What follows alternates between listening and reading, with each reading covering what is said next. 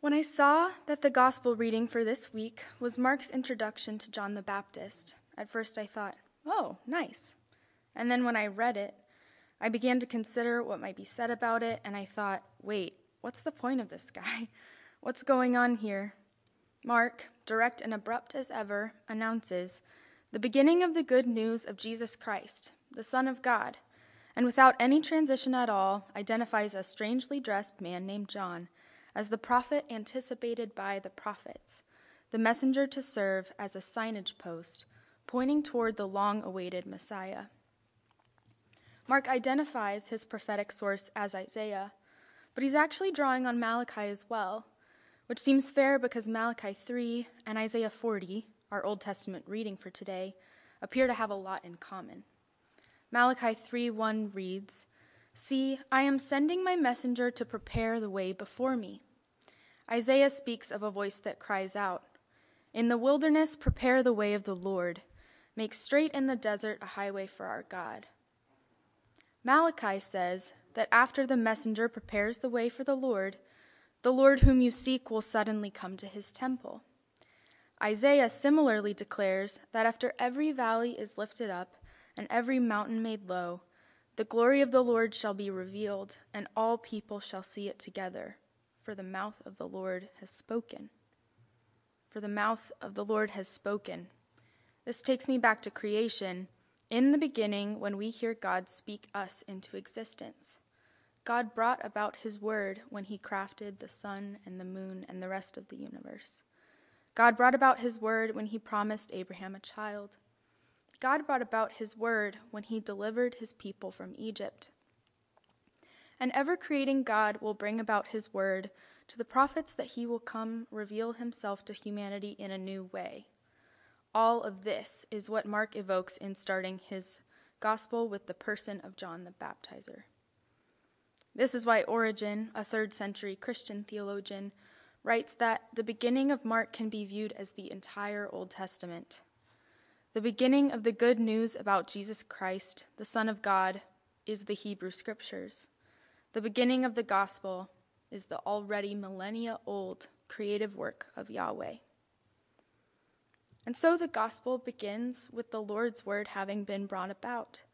John the Baptizer is the messenger that has come to set the stage for God's new self-revelation. Jesus is that new self-revelation. This is the way in which God returns to his temple. He tabernacles among us in the flesh. Jesus is the glory we can see together, the visible revelation of the invisible God. Jesus is the Messiah so long expected, God with us, God for us. We know just 2 things about Jesus from our passage in Mark. First, that his appearance is good, and second, that John the Baptizer's role is to point to Jesus, who is powerfully coming with the baptism of the Holy Spirit. And it's John's job to cry out to those who will listen, "Prepare the way for the Lord, make his path straight." This order has always struck me as a little odd. Prepare the way for God? Isn't God the waymaker? J. Alec Moyer's commentary on Isaiah explains, "The way for the Lord combines the ancient picture of the Lord coming to his people's aid with the practice of constructing processional ways for visiting dignitaries or for use by the gods as they were carried in procession. The Lord's road is to be straight, level, and free of obstacle. That is, he will arrive without fail, travel without difficulty, and be undelayed by hindrances." When Malachi talks of the messenger who will come ahead of the Lord, he says this same messenger will act as a refiner. And the preparation for the Lord will enable the people to give offerings that are pleasing to God. And refine he does. John the Baptizer comes inviting others to repentance. This repentance is how, as Isaiah puts it, every valley shall be lifted up and every mountain and hill be made low. Repentance is what paves the way for God to come into our lives in a new way without meeting resistance. And so, John's message reminds me of all those parables that brought us up to Christ the King Sunday a few weeks ago. John urges his hearers to be on the lookout for God's new work. The people need to be alert, to repent, to confess their sins, to be baptized into a new awareness of their need for God's gracious action. I love what Tertullian, another theologian who lived and wrote in the 3rd and 4th centuries, observes about this passage in Mark. Quote, John's call to repentance is to lead the way, and actual remission is to follow. One who prepares does not make himself perfect, but rather makes ready for another to perfect. Ambrose, the last patristic era theologian I'll quote today, comments that repentance must first condemn sin that grace may blot it out. John does not invite his hearers to save themselves, but instead to live as if the Savior is coming soon. As Deacon Joy reminded us last week, Advent isn't just the anticipation of Christmas, of remembering those who have gone before us in faith and awaited Jesus' birth 2,000 years ago. Advent also pulls us into our own present-day anticipation of Jesus' promised coming again to save us. Some of you might be thinking, but I am saved. Jesus has already saved me. I've been baptized, or I've been confirmed, or I've had a conversion experience, or I don't know if I could pinpoint a moment, but I know I've been transformed and trust that God will carry that work to completion, that my name is written in the book of life, and Jesus is saving me a seat in heaven. All of that may well be true. I'm not here to challenge that, and I don't think these passages mean to. But I will say that the prophets and the psalm we read together, and our excerpt from 2 Peter, point to a reality that has not yet been actualized. Looking around at our world, I would not say that glory dwells in our land, as the psalmist promises it will. I would not say that truth flourishes out of the earth, as the psalmist promises it will. I would not say that righteousness is at home around me, as Peter insists it will be when heaven and earth are renewed, when, in the words of the psalmist, righteousness and peace shall kiss each other. We may be saved, but we are not saved. We may be rescued in a very real way, but we still need rescuing. And I hope with Peter that this truth will find us at peace, because I find it a relief to admit things are not as they should be, that righteousness and justice and peace and love seem to be missing everywhere we look. Our bodily separation from one another in this time of plague is not as it should be. Our healthcare system is not as it should be. Our governments are not as they should be. Our economy is not as it should be. Our relationship to our planet and the land is not as it should be. Our workplaces and the demands of our labor are not as they should be. Our schools are not as they should be. Our neighborhoods are not as they should be. Our families are not as they should be. Even our church is not as it should be. Things are not as they should be, but thank God things won't stay that way.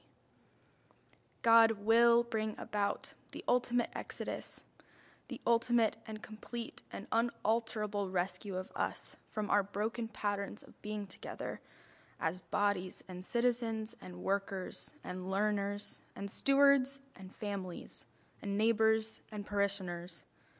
And what a relief, because I, sure as the hell we so often find ourselves in, can't force the goodness and glory God intends for all creation. Still, we are not without God's presence. We are not without the Spirit, and so we are not without power. Somehow, in the midst of this, we can prepare the way for the Lord.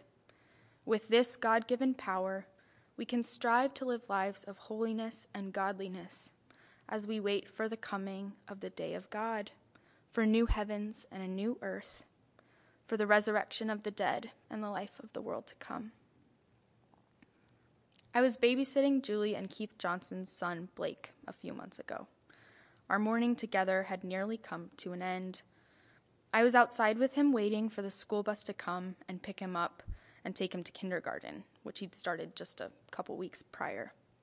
He had a mask on and a backpack on, ready to go, and was telling me about how his school doesn't have recess right now because of the pandemic. He was telling me that he missed play, that he was tired of the sense of separation and loss that pervades our lives right now. And then he said, while he was walking on the curb like a balance beam, "Did you know one day the whole earth is going to be heaven?" Friends, the whole earth is going to be like heaven. I'm going to go out on a limb here and describe it and hope I haven't run into any heresy. Here goes. God's people across time and space will be joined all together somehow, no one separated from anyone else. Our bodies won't be houses of fear and pain and sickness and decay anymore. Everyone will be taken care of. Nations will not be at odds with one another. No one will be a Republican or Democrat anymore. Land will not be pillaged or stolen or segregated. Labor will not be painful. Labor conditions will not be unjust. My guess is money won't be a thing anymore. We'll all have eternity to learn and wonder. Our relationships will be without strain or pain. They'll be utterly delightful. There will be none who cast out, none who are cast out, none who violate, none who are violated. Love and justice, one and the same, will reign. We will be fully with God. Everything we do will be fully with God. And this is only good news. Sometimes the reality of who God is and what he asks, or what he's doing, or where he's taking us feels like bad news. But the gospel is only ever good news. Christ's coming is only ever good news. I don't want to delay this new reality, which is easy to say maybe when things are bad. I do believe Peter when he tells us that God's slowness, what appears to us to be slowness anyway, is a manifestation of his patience, his love for all creation. Somehow the waiting, the longing that we have to go through is grace, because that's all God ever gives. And I believe God is coming for us whether we make it easy for him or not. But since we have been baptized by the Spirit, since we have the power and the possibility of newness as a result of God's being with us even now, how could we prepare for him? How could we ensure him a smooth landing, if you will? John the Baptizer teaches us, as he taught his hearers 2,000 years ago, repent, for the kingdom of heaven is at hand. Name the ways our relationships and the spaces we inhabit look more like hell than like heaven. And do something about it, not because we are our own saviors, but because our Savior has not abandoned us. Let us then not abandon our faith, our God, our world, or one another while we wait. Let us work as we are able for earth to be as it is in heaven. We can be the place where mercy and truth have met together, where righteousness and peace have kissed each other, while we wait for the inauguration, the finished creation of a world where righteousness will be at home. We can grow in the grace and knowledge of our Lord and Savior Jesus Christ, and we can fill our world with it because he is with us even now. To him be the glory, both now and to the day of eternity. Amen.